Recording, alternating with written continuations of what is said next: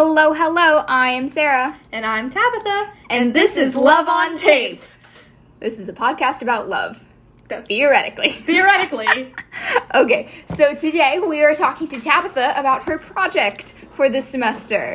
Yay! Woo! I did this thing. Yes. Yes, so this is my three-part theoretical, this is the third part of my three-part theoretical project about the expectations of love in society and how we set up this societal expectation that everybody's destiny is to find your, one true love, and how it kind of affects ideas of what a relationship is supposed to look like, and how it can be incredibly harmful to not only people in relationships, but also people outside of the standard who don't necessarily want to be in a relationship. Sounds really interesting. Do you want to give us a quick little overview about the past two parts that you've already done? Yes, so it started out with basically a deconstruction of how society is looking at love now. So I started talking about those societal expectations and how we place them on to people, especially the younger generation growing up, and how it gets implanted in our way of being very early on and continues in throughout history. So I talked about expectations of, the destiny that everybody has is, you're going to end up in a relationship, and it's the American dream, husband or wife, 2 kids, picket fence, and a dog. That, really beautiful ideal of, you're going to have the perfect family, that can tend to be a little bit controlling and box people into paths in life that they aren't necessarily meant for, that they don't necessarily want to be in.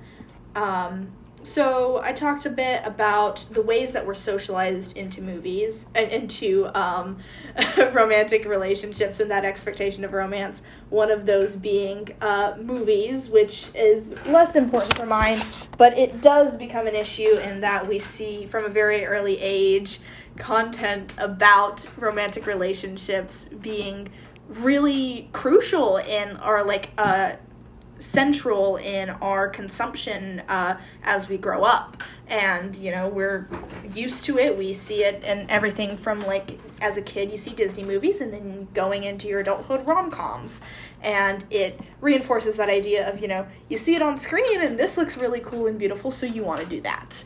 And another really big part of that socialization happens to be the family institution and family structures.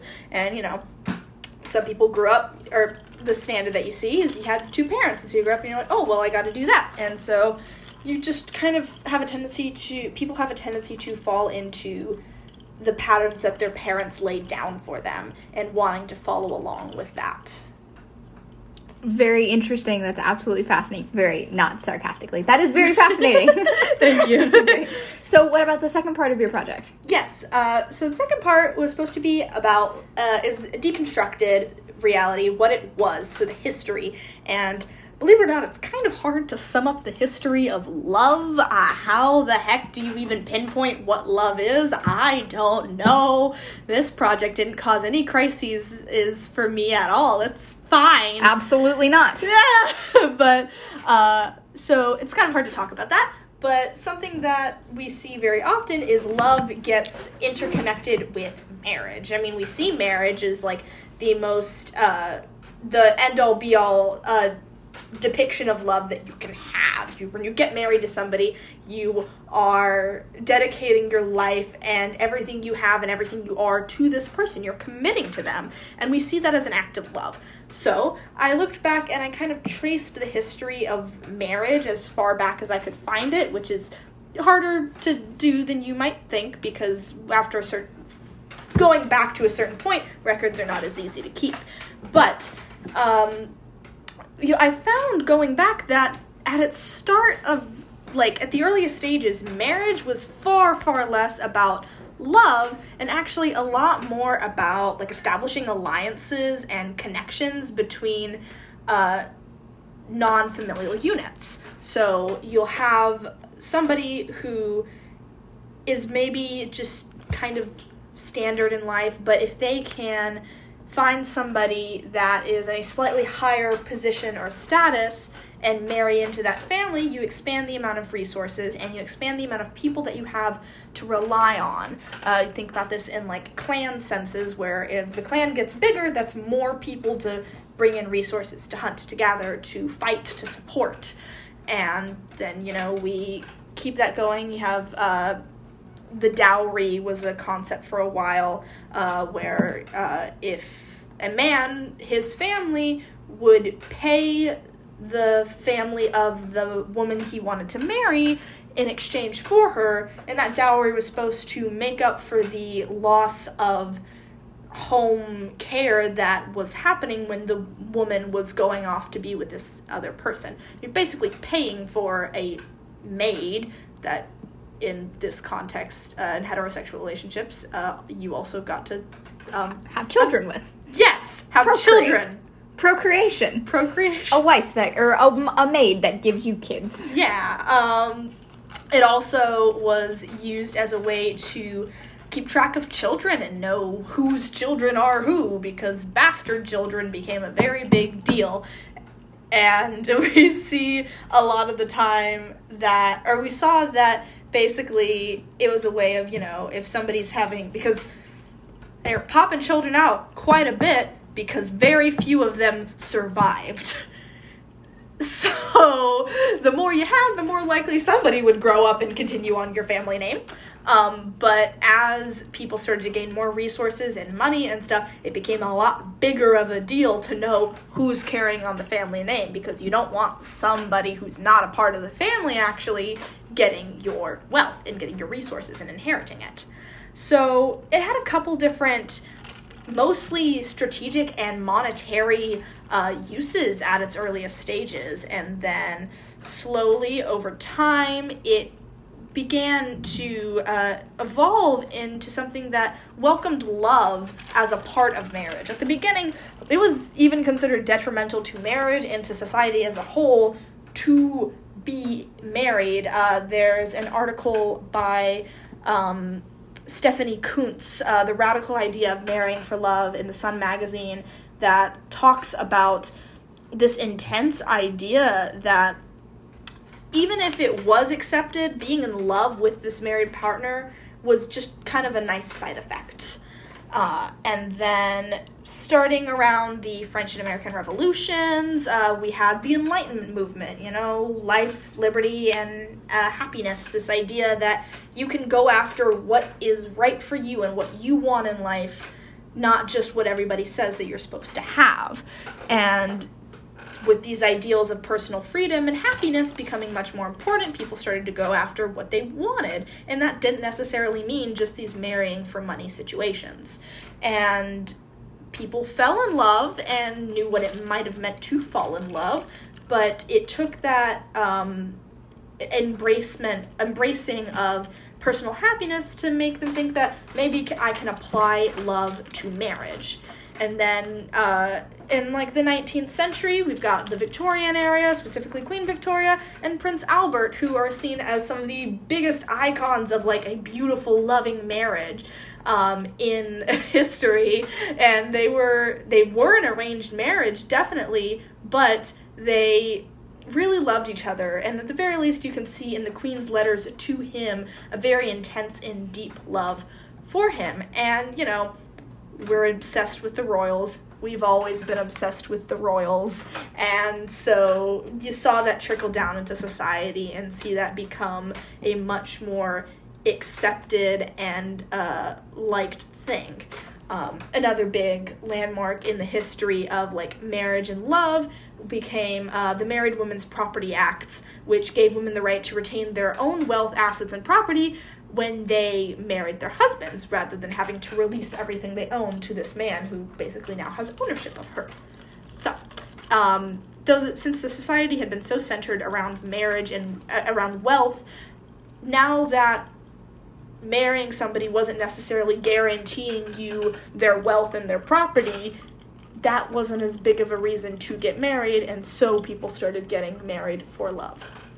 Interesting. Now, how does this marrying for love affect the way we view marriage and love today? It's interesting because there's a huge gap. I saw a huge gap in my research in between, like, love is something that has no place in marriage to, if you fall in love with somebody you marry, that's cool too. And then all of a sudden it is the end-all be-all of marriage or love. Like, marriage is the true destiny of love. And I think it's really interesting because we see it nowadays where if you're in love with somebody, you should always be aiming to get married. Like, engagements and proposals and weddings are a huge thing in American and modern society, especially in Western society in America. And we see, like, the wedding industry has become a huge thing. It's become increasingly and intensely monetized, where it's, venues and florists and bakers and all of this stuff becomes incredibly important so that you can show off to your family and friends just how much you love this person with a really extravagant ceremony and then a really cool party afterwards. All about money.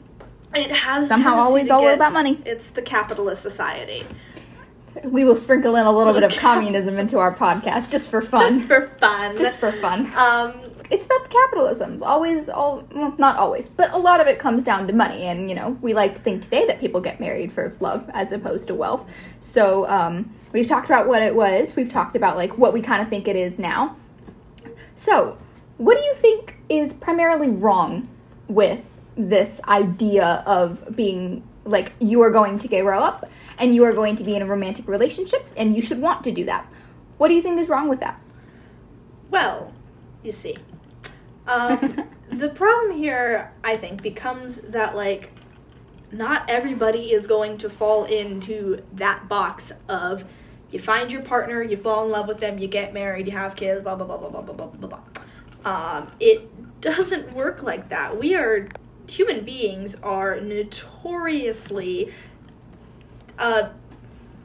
individual. Complicated and individual, and it's very rare that anybody, like, actually is the same and falls into the same destiny and plan and desires for their life. So I think one of the biggest things is, this huge change in accepting love as a part of marriage came around with, like, the Enlightenment movements and this idea that you should be going after your own personal freedoms and your own personal freedoms and happiness, rather than following what other people have destined for you. And so I feel like that's kind of fallen out of favor, and that, we have a tendency to, we create our structure in society and we follow it because it's easier to follow along with what everybody's doing than to carve your own path in the world and try and find your own place in this world. And so I think it's really interesting that we've yet again just taken a different form of, like, what is supposed to happen and started following along with that. And I think one of the biggest things that needs to change in this sense is creating room for people to fall in love and be in love however they would like. Because not everybody has the same love story. And, it's not always being, like, swept up by the knight in shining armor on a white horse who's going to take you away to wherever you need to be. Some love is different, and it's complicated, and everybody has different ways that they love. And I think one of the big things that needs to change is not just accepting different ways that people love, but accepting the possibility that some people may not always want to love at all. And, there's aromanticism, which is a term that was coined by Elizabeth Brake, I believe was her name, and she is a theorist who was researching romantic, specifically marriage, and how marriage has played into this idea of love. And she had a book, Minimizing Marriage, where she defined the term aromanticism, she identified the term amatonormativity as the assumptions that a central, exclusive, amorous relationship is normal for humans, and that is a universally shared goal, and that such a relationship is normative, and that it should be aimed at in preference to other relationship stereotypes. Really falls into kind of the cores of our class, which is, this idea that it becomes a universally shared goal, which is something we've talked about a lot, that nothing is universal and nothing is consistent and is the one right way to do anything. And so you've got aromantic people who don't necessarily feel that love, and maybe just different levels of it. Maybe they need more time with the person in order to feel that love. And it's interesting. I feel like there needs to be more space for people to love however they want or however they don't want necessarily. Very interesting. We apologize for the background cat noises. There is, in fact, a cat in the storm who has made his life goal to make us miserable. We apologize for that. Forever and always, he will be hurting us. He is indeed. So, apologies for the cat noises, but that's a really great point. I think those are all very interesting and really worthwhile to talk about in this treacherous society that we live in. So, you've proposed what you think is wrong. How do you think we can fix it? Can we fix it? So, a lot of the issues here in fixing this idea of romance and love and marriage are in kind of the stigmas and the way we view things and the way we view relationships. It's hard to, decide what is going to be the fix. It takes time and generations of people changing their minds and the way they view things and the way they see things. But I guess if I were to pinpoint how I want this to look on the other side of the door, where things are better and we have room for people to love, I think the key thing would be showing room for all forms of relationship, non-standard, non-traditional relationships outside of what we've kind of set up as the standard, monogamous heterosexual relationship. That does not have to be how it is. We can change things. And so, queer platonic partnerships, which is something that is arisen within the queer community as a partnership with somebody that is not necessarily romantic. It could be intimate, sexually, depending on how people operate with each other, but it's a partnership with somebody that doesn't fall into our standards of what a relationship or a partnership is supposed to be. And there's a lot of room, even within that term, for flexibility and being who you are and being in a relationship that is comfortable with you, however, whatever that means to you. Another thing I think would be important to see is taking hookup culture and kind of twisting it to be more accepting and more open, because we see hookup culture, it's a thing, it's around very consistently. People go, they have sex with people that's just to have sex with, and then they move on with their life. Fascinating. Are you okay with that? It's a fascinating idea. I think it's truly interesting. You good? So, in your tweaking of hookup culture, what exactly would you be doing? If you had to, come up with, the one idea of hookup culture, of, the ideal, what would it look like? Listen, everybody, go fuck who you want. Language. Just go have sex with whoever you want. Move on with your life. Sexual intercourse. It doesn't matter. That's the thing. Not that it doesn't matter, but the, hookup culture has fallen into the trap where, at least in heterosexual culture, it takes a man and a woman. Mm-hmm. You both have to be there and want to fuck each other. Right. Yes. I'm following you so far. Yes. And yet, men are treated as if they are kings of society for hooking up with as many women as they can. They get treated like if they're the man, they're the man. Yeah. Whereas if women are to basically if women are to do the same thing and they have sex with casual sexual partners, they're demonized, they're treated like they're called whores, sluts, all these demeaning terms. Belittled. A stupid girl. It doesn't it doesn't match up. You can't have this open sexual world where one half of it is being told that they're wrong for participating. Mm-hmm. But it's not happening if they're not there. Mm-hmm. Like, they both need to be there for that to work. And I almost do think that a little bit of, like, there's different apps that have slightly more space towards women. So I think, I would almost say that a big shift in this would be putting women more in control of the circumstances and the encounters that they're having. Like, Bumble has it set up where in heterosexual matches, only the woman has to be the person to message first. Interesting. If a woman matches with a man on Bumble, he can't message her first. She has to reach out to him. No unsolicited dick pics. No unsolicited dick pics. Until Usually, after she's messaged. Yeah. No unprompted. Yeah. It tends to help a little bit.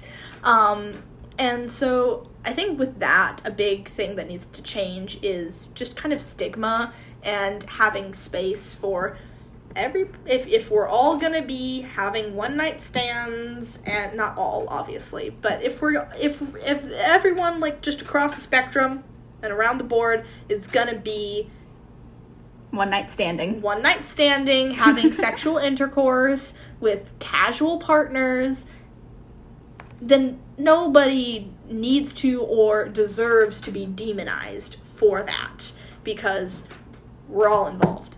Mm-hmm. None of us are better than the other. Right. So just kind of ending the stigma around hookup culture, particularly around women. Yeah. Very interesting. That's an interesting concept. I think it's just, like, shaking it off. Just taking that, like, horrible stigma right. about sexuality, mm-hmm. and taking this idea of demonizing women for being sexual beings and shaking it off. I don't know. Is our society ready for it? Are we? That is the question. That is the question.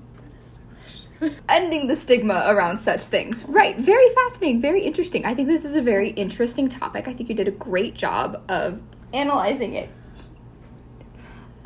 So, any other remarks you'd like to say? I don't think I have any more questions for you on this topic. Anything else you'd like to say in your, like, anything about maybe, like, where you want us to go or how you want us to get there? I think what's going to be interesting is, I didn't touch on it as much as mine, but I know it is a significant part of your project, is the media, and the way the media we consume affects the way that we see love and romance. Mm-hmm. And I think it's going to be really interesting because I have all these ideas about opening up the idea of what a relationship is and what a relationship has to be, and it doesn't have to necessarily include romantic intimacy, and that you can just be with someone without being in love with them necessarily. And I feel like that's important as well, but it's also, I feel like we could get to just a whole other level once we kind of talk about and incorporate your ideas of more how our movies and TV and media adjusting and altering the way we see romance, and mm-hmm. opening up the idea of what being in love can even look like anyway. Mm-hmm. Sneak peek for the next parts. Yeah. Thank you for your ideas. Stick around if you want to see those. Stick around for our next episode, in which we will be discussing my project, Little Sneak Peek. It's very similar, but a little bit different. And our third episode, in which we fully just dive into the media and how it affects the reconstruction of both of our projects. So you did a great job. I think you sounded really good. Any, like, closing remarks real quick? I think we're on a great path to just ideas of new romantics. New romantics, really adding some peace into these relationships, I think. Yeah, and we can finally, like, be clean and feel clean and pure and true to ourselves about the way that we're operating within relationships. Ah, yes, that would just be all too well. So, we will be back for the next episode. Thank you for joining us. Bye!